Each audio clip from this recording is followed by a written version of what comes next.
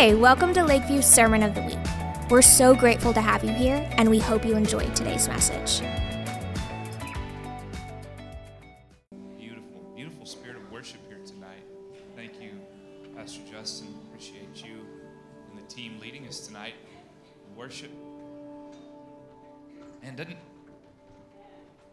doesn't Lakeview have like the best worship team on the planet?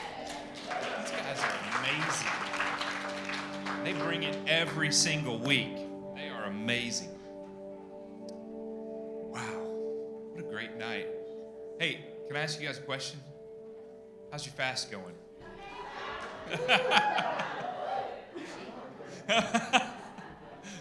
Buddy says he's hungry.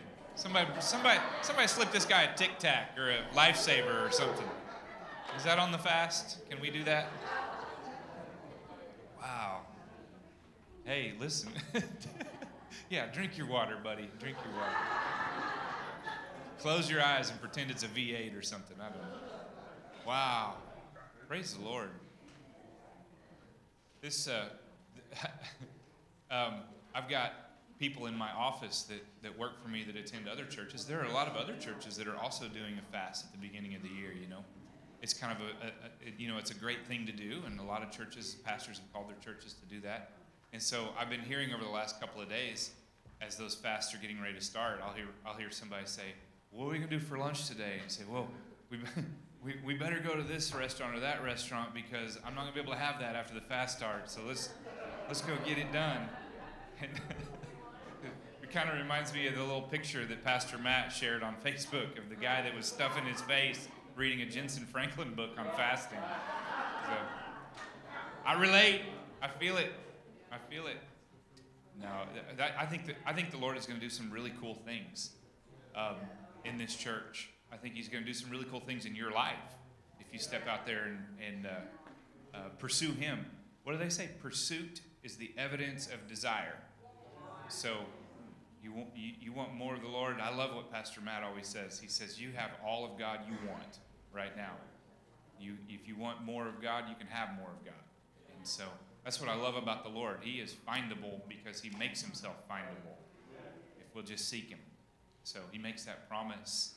So this evening, I'm very blessed to be able to share with you all at the beginning of this fast some thoughts on prayer and fasting and some things that I believe the Lord has shown me from the book of Acts about what happens when the church comes together to pray. Pastor Matt, of course, will be back with us this weekend. He had an opportunity to go celebrate his daughter's birthday, and he took it, and I'm happy that he did. I think that's really cool that he was able to do that. His daughter's birthday is actually coming up a handful of days from now, but he wanted to make sure that he celebrated before they got into the fast, so he's on his way back now. But anyway, really blessed to be able to be with you all this evening and to kind of kick us off by getting us thinking about fasting and praying, and I want to do that by starting at the beginning of the church, and that would be Acts, the first chapter. I want to talk about how the church was birthed. You know, how many know the church was birthed in a season of prayer and fasting? Like the church's birthday happened because the church decided, the people of God decided to come together and to pray and seek God above all else. And in constant unity, for a period of 10 days, they began to pray and fast and seek God. And the heavens opened, and God began a movement on the earth that day that we're all reaping the benefits of. So when we talk about riding the wave, that wave started then, and it's just one more crest that we're riding right now. And it happened because of prayer and fasting. But it started where I want to begin this evening is I want to talk to you about something Jesus said to His disciples. I think it would have been one of the coolest things on the planet to be able to be a front row spectator in the ministry of Jesus. How cool would it have been the stuff that we read about and hear about, how cool would it have been to be able to see it firsthand, the stuff that Jesus did? That's what His disciples were all called by name and chosen by Him to follow Him closely, and they all got to see the stuff. They have memories that are complete with like the sights and sounds and smells of the miraculous. Jesus, man, when he fed 5,000 with a sack lunch from a little boy, they all saw it. They witnessed it firsthand. when he cast the devil out of a man that was living in the tombs and out of his mind, they saw it. They saw the man walk home shaven and clean and rejoin his family. When Jesus busted up a funeral procession of a little boy and raised that boy from the dead and gave him back to his mama, they saw it. They witnessed this stuff firsthand. And what I think was really cool about that was that along the way, Jesus would drop these little hints to them. And he would say, hey guys, you're not always going to be spectators. You're going to be participants in my redemptive plan. And he would go even a step further and he would say, guys, the things you see me do, even greater things are you going to do yourself because I go to the Father. And so those are the kind of things that at the same time excite you and intimidate you, right? If Jesus were to say that to you tonight, if he walked in the room, he says, look, you know all those miracles you've been hearing about since childhood, you're going to do even greater things than me. I think we would be at the same time excited and intimidated. We'd be like, I don't know that I'm capable of that. I don't know if I'm even capable of being a vessel for that. And so those are the thoughts that I'm chewing on when I read Acts chapter 1, when Jesus says, look, Jesus has been telling his disciples, I'm leaving the keys of the kingdom in your hand. I'm turning this thing over to you. I'm going to be with you always to the end of the age, but I'm going to put your shoes on the ground. I'm going to put your hands on the steering wheel, and you're going to take off with this thing, and you're going to do greater things than I did. And then you get to the end where Jesus is resurrected from the dead, and he meets with his disciples, and it's like, okay, now are we ready? Now is this the big moment where I'm going to launch out and I'm going to do all these things that Jesus has been telling me I'm going to do? But he stops his disciples and he says, okay, but there's one more thing I need you to do. Before you launch out, he says, let me find this, Acts chapter 1, verse 4, he says, while staying with them, he ordered them not to depart Jerusalem, but to wait for the promise of the Father, which, he said, you have heard from me. For John baptized with water, but you will be baptized with the Holy Spirit not many days from now. So this is what Jesus told his disciples when they were waiting on go, okay, foot locked in the starting block and just waiting for the starter's pistol. Give me the baton, I'm ready to go. Jesus says, time out. You're not ready yet.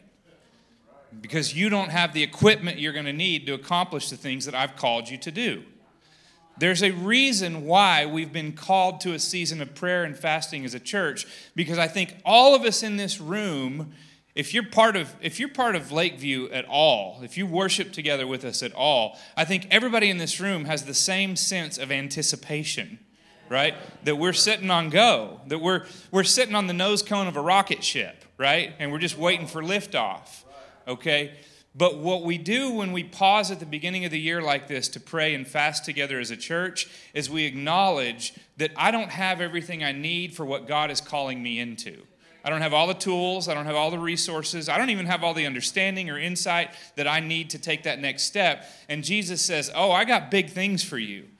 Yeah, you are sitting on the nose cone of a rocket ship. You are sitting on go. You are about to take off. But don't move a muscle until you experience the infilling of the Holy Spirit in your life.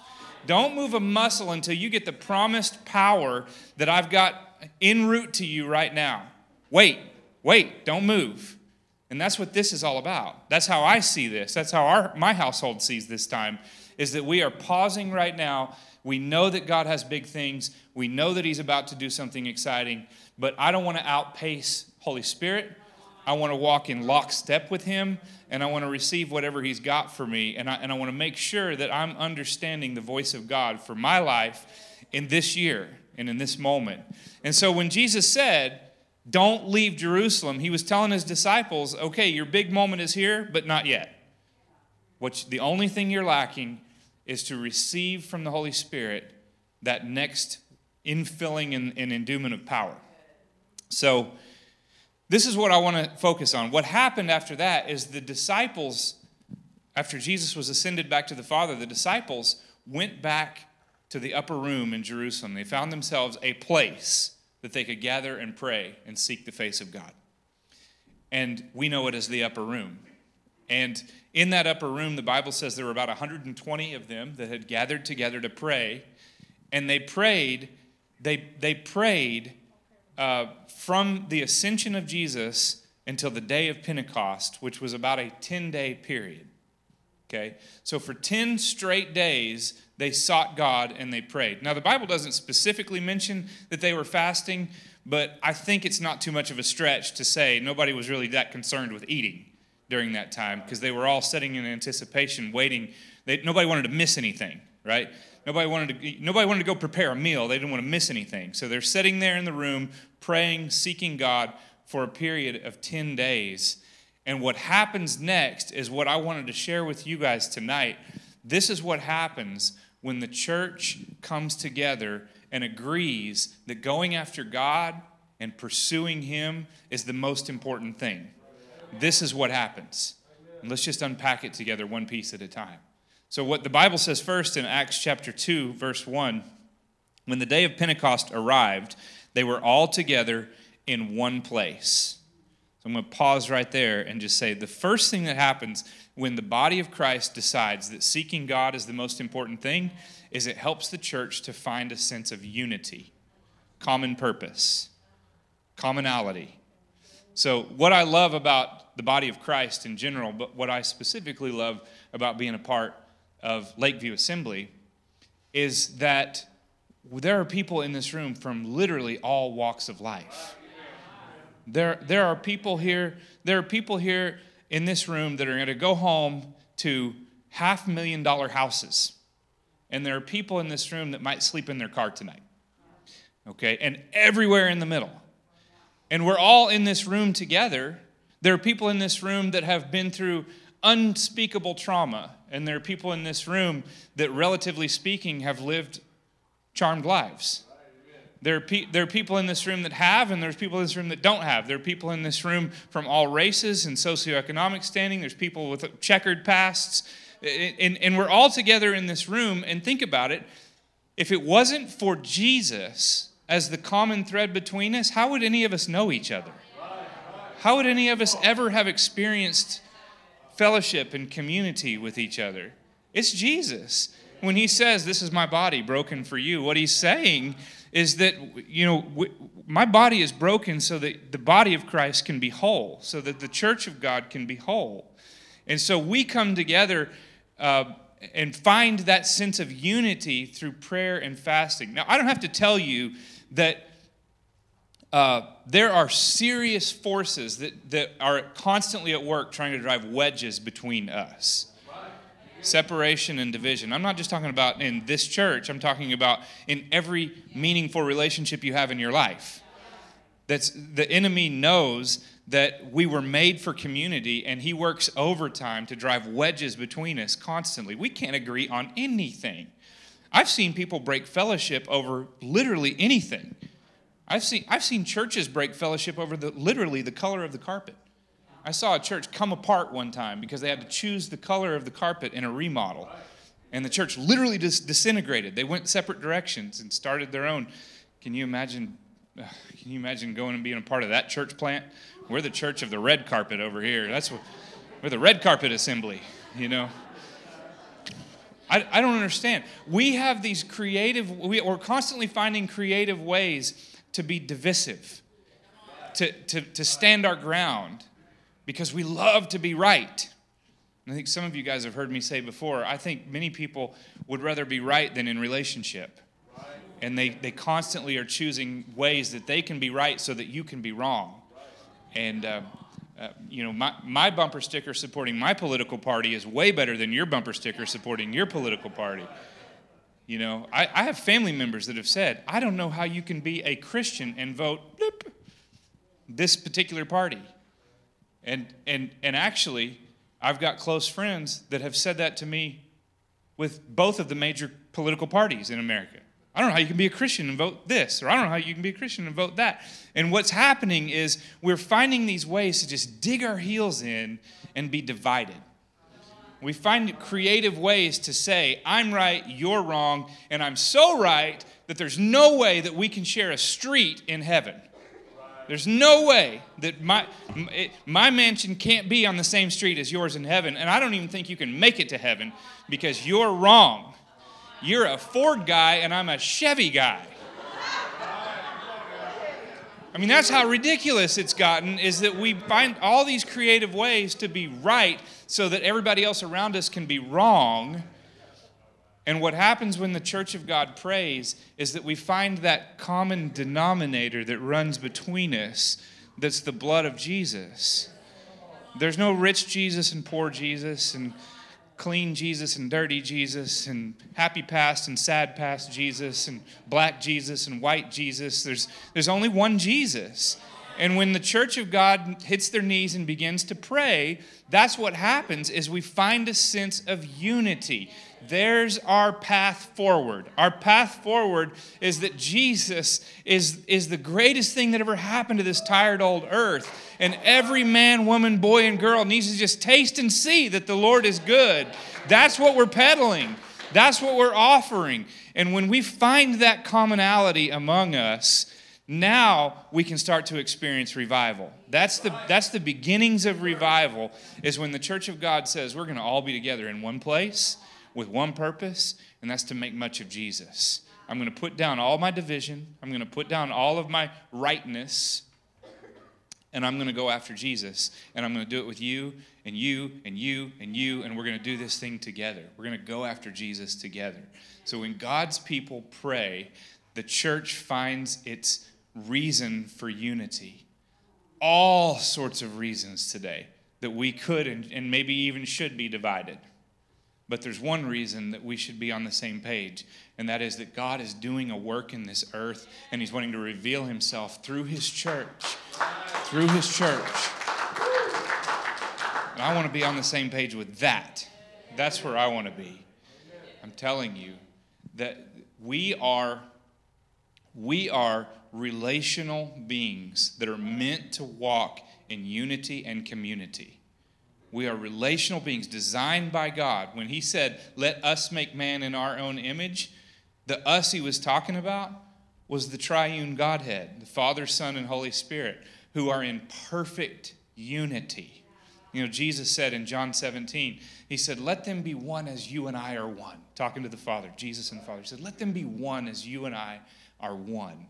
So God is in perfect unity. There's no division in Him. That's the way we were designed to be. But I'm telling you, we're really bad at it. We are really, really bad at it. There's really only one way for us to walk in unity with each other. There's not another way. There's no way that we can do it in our own strength. It comes through drawing near to the Lord and letting His Holy Spirit take over in our relationships. That's where we find unity. It's the only way. It's the only way we're going to make it work. So, the first thing that happens when God's people come together and begin to pray is that they find a sense of unity. They were all together from all sorts of Jesus church. That first church of 120 that met in the upper room was no different than this one here tonight, in that they came from all different walks of life. We were talking about people with really bad pasts.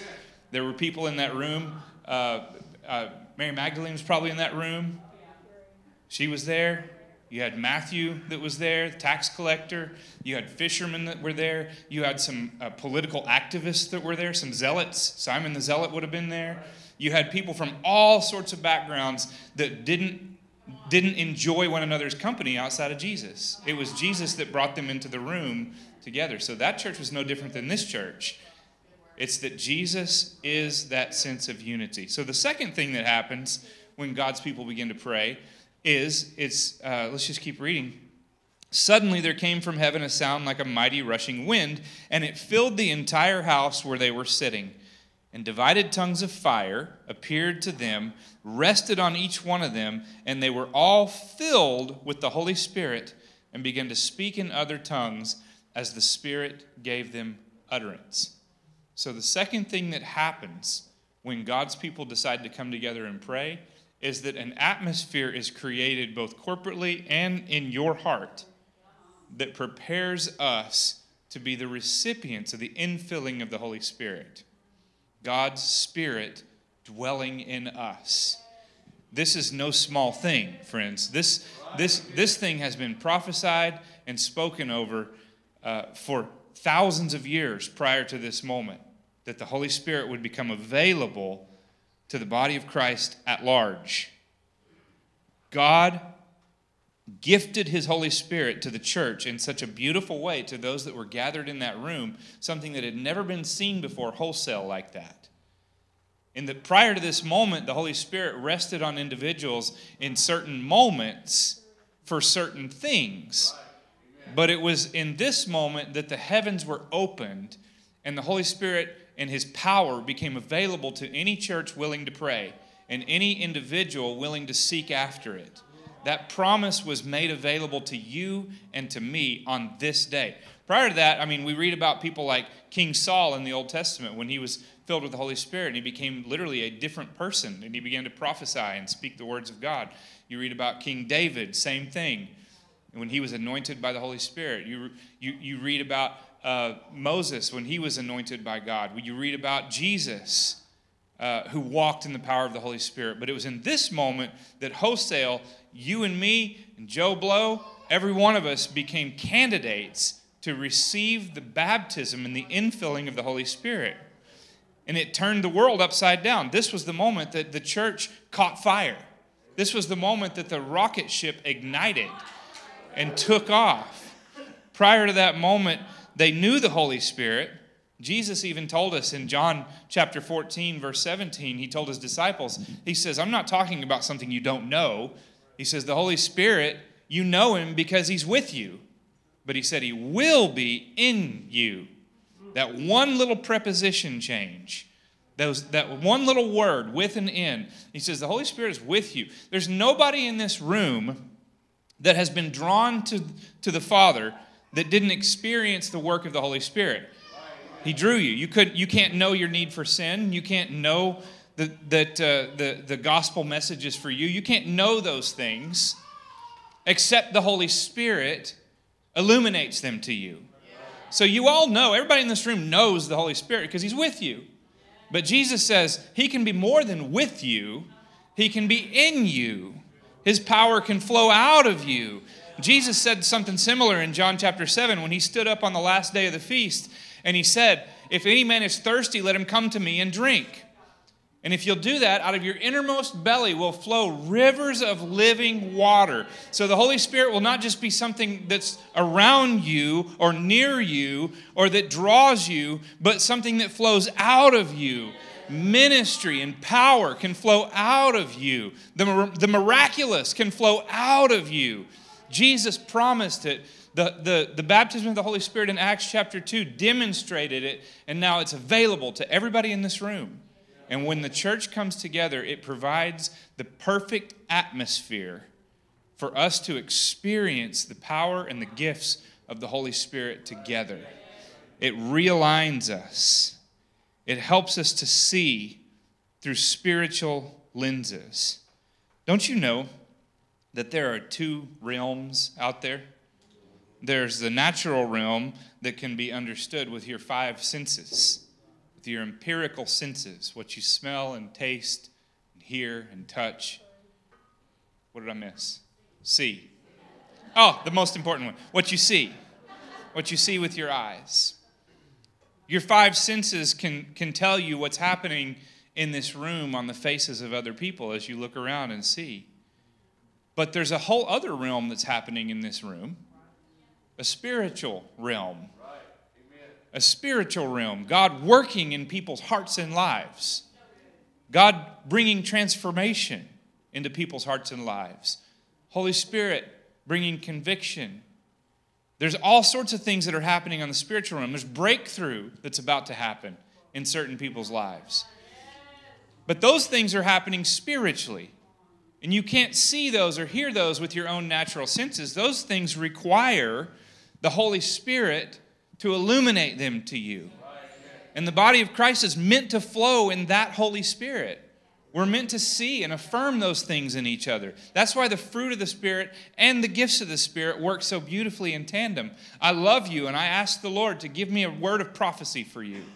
I want the Lord to give me a word of knowledge for you, a word of wisdom for you, a gift of healing for you. And so those things all come from Holy Spirit.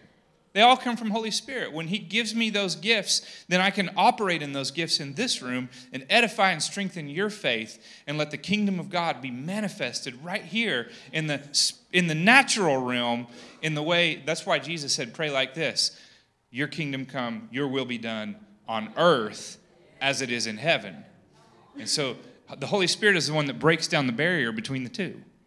He takes from the deep things of God, makes them known to us. He prays through us in ways that we couldn't understand, groanings that couldn't be uttered. It's the Holy Spirit that breaks the barrier between the heavens and the earth, that breaks the barrier between the natural and the spiritual realm. And when the church comes together to pray, isn't this exciting? When the church comes together to pray, it provides the perfect breeding ground for all of us to be receivers of the baptism of the Holy Spirit, the power of God. When the Church of God decided to get together and pray for 10 days after the ascension of Jesus, man, heaven broke loose in that room. And it started a wave that's just crested, and we're riding that wave today. That's where the wave started. That's where the tsunami hit, right there. And the wave just grows and grows in anticipation of the return of Jesus. We're riding it. We're riding it right now. When we pray and we fast, we are preparing our heart and mind to be the temple of the Holy Spirit. It's beautiful. It's a beautiful thing. So, something else that I found that was really interesting in Acts, that story of the birth of the church. Let's skip over to chapter 4. Acts chapter 4.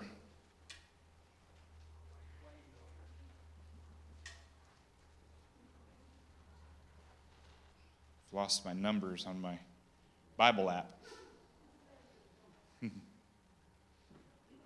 They disappeared on me. Yeah, I know. So, Acts chapter 4. Oh, that's why, because I'm in chapter 3. It just doesn't tell me.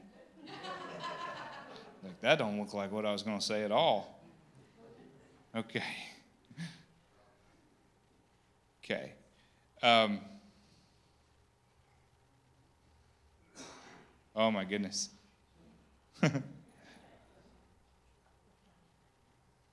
Okay.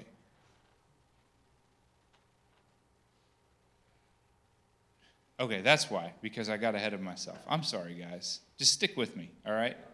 I decided not to bring my computer. I thought I'd just read it off my phone. That wasn't a smart idea. So when they started praying and speaking in tongues, let's roll back. I'm sorry. You can hold that place. We'll get there eventually. But let's roll back because I want to go back to this where they started praying and speaking in tongues. The Bible says they began to speak in tongues all the way back to chapter 2. I'm sorry. They began to speak in tongues as the Spirit gave them utterance. Now there were dwelling in Jerusalem Jews, devout men from every nation under heaven. And at this sound, the multitude came together, and they were bewildered because each one was hearing them speak in his own language. And they were amazed and astonished and said,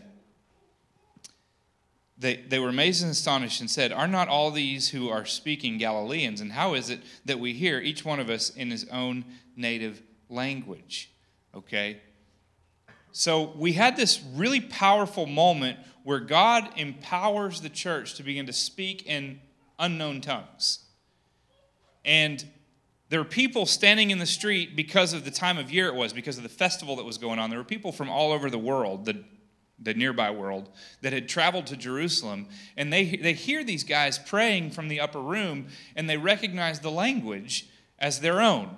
So you've got people from all sorts of languages that are hearing God be glorified, okay? The words that were coming out of their mouth were being translated miraculously, and people were hearing it in their own tongue. Anybody remember what the Bible says they were saying? In this instance, we do know what they were saying. What were they saying? They were glorifying God, right? They were glorifying God. We don't have the exact words, but they were glorifying God. So here's what I think is amazing. When the church of God comes together to pray, God gives us a whole new language with which to make much of Jesus. He gives us a whole new language to glorify God. So the words that come out of our mouth, they stop glorifying, the devil or the problems or the enemy or the things that are standing against us. And instead, our language shifts. There's a shift in our language, and we begin to talk about how amazing and how awesome God is. That's what was happening here. The Bible says that the people of God began to pray in language. The Holy Spirit just took over their mouths, and they began to form words that they've never learned before. But the meaning behind those words was exposing the greatness of God to an entire community. So what happens when the church of God begins to pray and seek the face of God is that God begins to give us a new language, and with our language, a new lens to understand the world around us. We now see it through the lens of what God is doing and how amazing God is. Can I just tell you this? Every story in your life can be told one of two ways. Every story can be told one of two ways. You can tell the story through the lens of negativity and defeatism and victimhood. It's not hard to do. Just lean in. You'll find the words. And you'll find somebody that'll join you in that pity party. You'll find somebody that'll tell you how right you are and how miserable and how unfair your life is. Every story can be told that way, but what happens when we hit our knees collectively as a church is those words leave us. And the words that are replaced are words of glorification of God, how amazing He is. And can you believe listen to what Paul says when he's being tortured. He says, I can't believe I get the privilege of suffering the way that Jesus suffered. I can't believe He trusts me. Where does that kind of language come from? It doesn't come from our human nature, I can tell you that, because I don't even like it when the temperature is a little off in the room. I don't even like it when they're out of my favorite candy bar at the checkout stand. Like, that's a huge inconvenience to me. Right? Oh, it's great. But Paul, being persecuted, says, can you believe it? I almost picture him like over Christmas. Anybody watch the movie Elf? I almost picture him like, can you believe it? Santa's coming.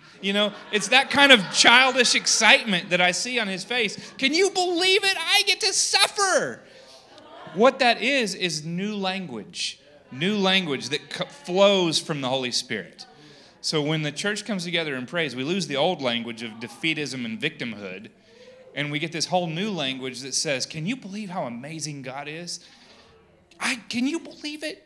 Can you believe what God has done and how He set me up? I don't know how this is going to play out, but wow, can you see how God has set me up for something really cool? He's drawn a canvas here that a miracle is about to unfold in front of me. And so I think that's one of the most beautiful things that happens when we pray and seek the face of God is that new language of glorification, of worship, that new language of worship. I want to make much of Jesus.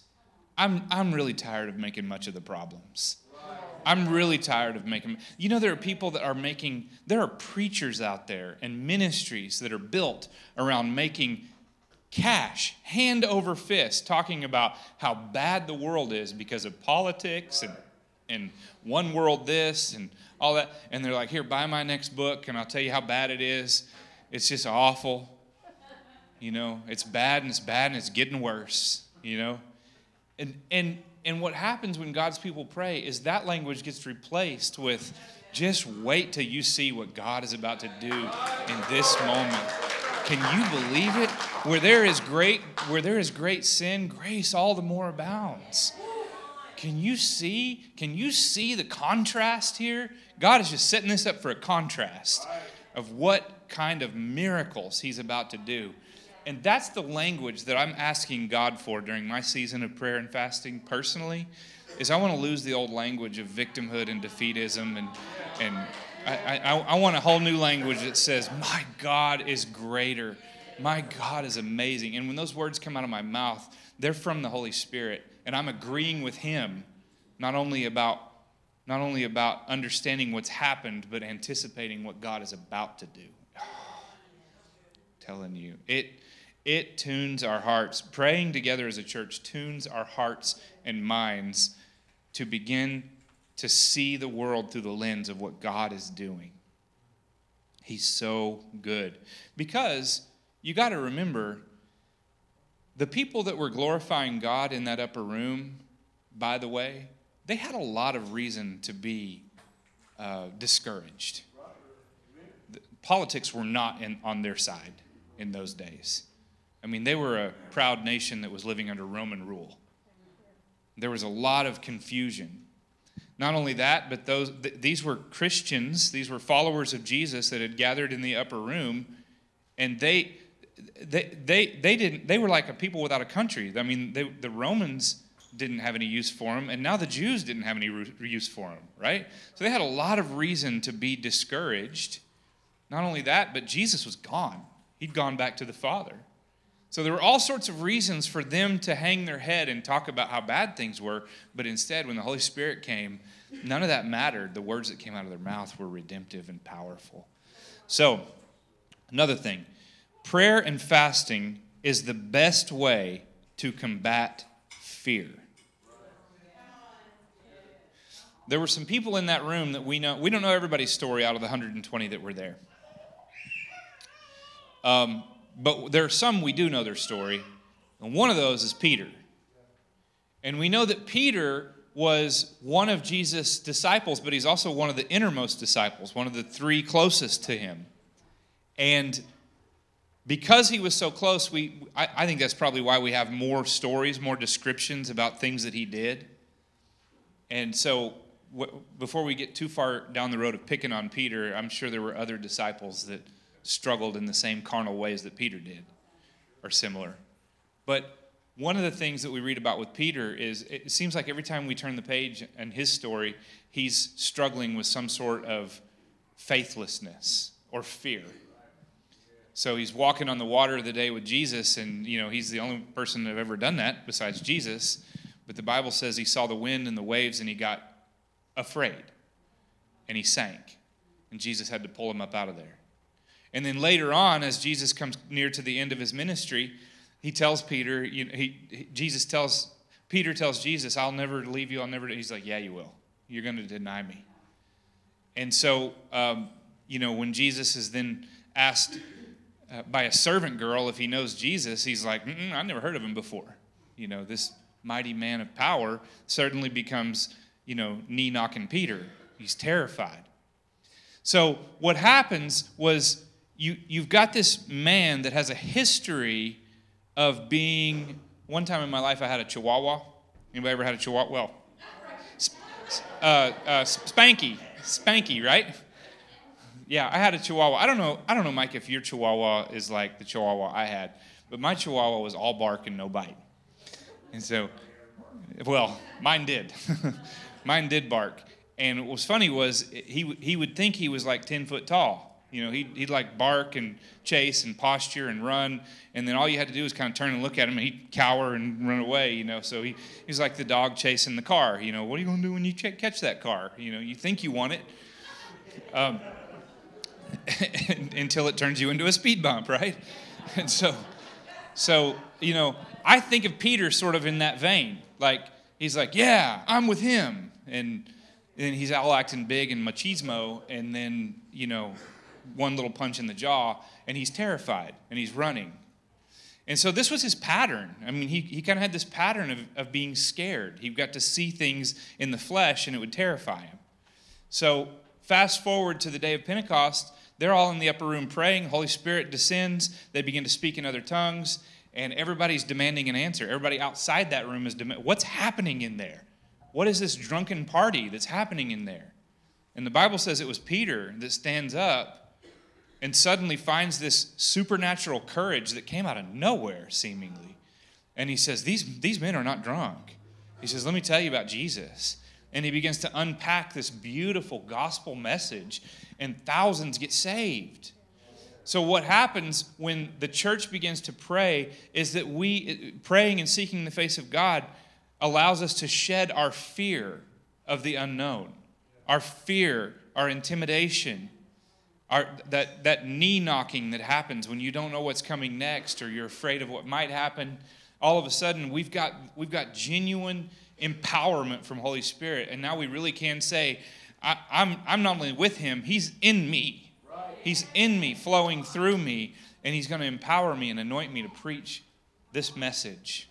So that's what happens when the Church of God prays, is they begin to operate not in fear, but in power. Okay? And I'm gonna land the plane here with this one. Prayer and fasting is one of the ways, not one of the ways, prayer and fasting is the way that God chooses to launch the church into its mission. He chooses to launch the church into mission through prayer and fasting.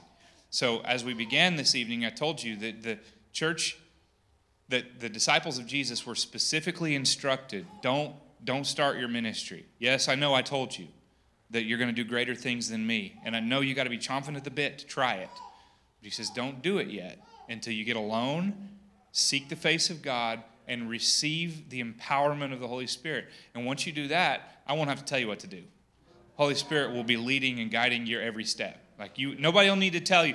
Can you imagine if somebody would have said, well, Jesus, how will we know when we get it? And he just like, we'll have that conversation again later, right? After you receive it, you'll know. You'll know. No one's going to have to explain it to you what happened. You're going to be a different person. Holy Spirit's going to surge through you, and he's going to launch you into ministry. So that was the moment. When the Holy Spirit empowered the church, that was the moment that ministry started going forth. That was the moment that crowds started gathering. That was the moment that you started to see unbelievable miracles happening through the disciples and through the church. That's how he launches his church into mission.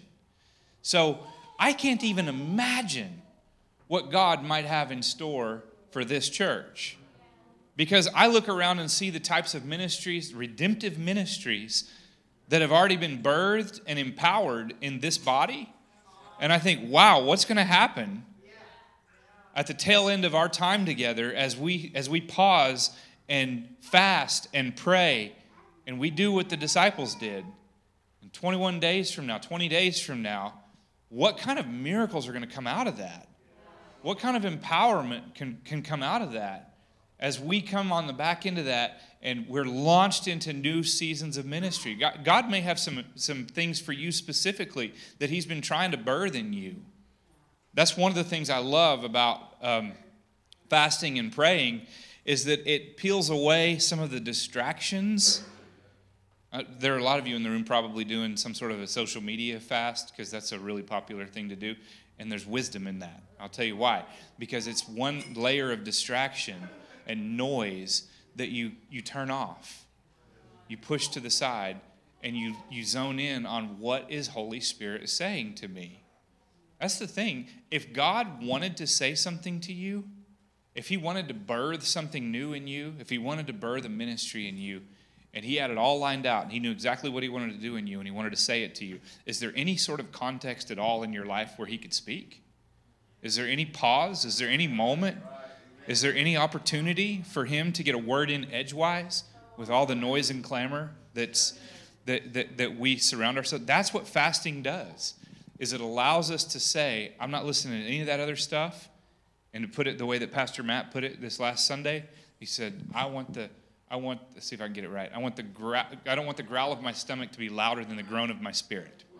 That's good. That's good stuff. I don't want the growl of my stomach to be louder. I'm going to turn that growl into a groan of God, I want you. I want more of you. I want to find that unity. I want to find that empowerment from the Holy Spirit. I want to shed that fear. I want to get that new language that you give me of glorifying God and making much of Jesus.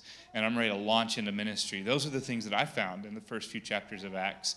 And the one piece I didn't have time for tonight, but I'll let you search it out, is I believe that the season of prayer and fasting also makes the church compassionate, makes us care about people. Because when you read in Isaiah 58, you see God speaking through Isaiah to the people in the middle of their fast, And he says, why are you fasting and not caring more about people? He says, at the end of the day, if you're fasting, you should be breaking your bread with the poor. Like, you're fasting for your own purposes. Fast for mine, and that's to care for hurting people. So that's another piece that you can go dig and find that yourself, how when God's people seek the face of God and they fast and pray together, those are things that always happen. They glorify God more, they love each other more, they walk in unity more, and they care compassionately for those that are hurting more. Those are things that are just natural byproducts of what happens when the church of God prays and fasts. Why don't you stand with me this evening and let's thank the Lord for his word. Father, you are so good to us. You are so good to us. Thank you for the privilege of knowing you. And you said in your word that if we would seek you with all of our hearts, we would find you. You don't hide yourself from us. You don't play games with us. But God, our fasting and our praying together as a church, it's not some sort of a game we're trying to play. We just want to hear you. We want to hear what your Spirit is saying to the church. We want to experience you, God. And I pray, Father, as we shut off other distractions, I'm asking you, Lord, that you would reveal yourself to us in a deeper way. I pray, Father, for those that are on the journey, maybe for the first time. Maybe there are people in the room that have never tried a season of fasting and praying.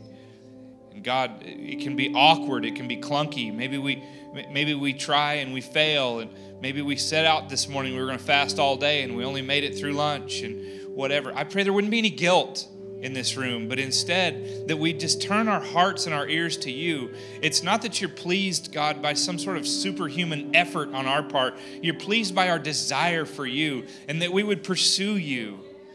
And I pray, God, that you would help those maybe that are trying a season of fasting for the first time. I pray that you would reserve the choicest revelation for them tonight. So whet their appetites and to make them pursue you all the more. God, if we could just taste and see how good you are. If we could just taste and see how good you are, and you'd whet our appetites, God, for a lifetime of holy pursuit. We love you. We bless you, God. We honor you tonight. I pray that you go with us throughout this week and let us find those moments of deeper revelation in our quiet prayer times alone. In Jesus' name, amen. Amen. Thanks for tuning in. Our hope is that these messages will help you on your journey of discovering who Christ is and who you are in Him. You can learn more about our ministry at lvahs.org or follow us on Instagram at lakeview.hs.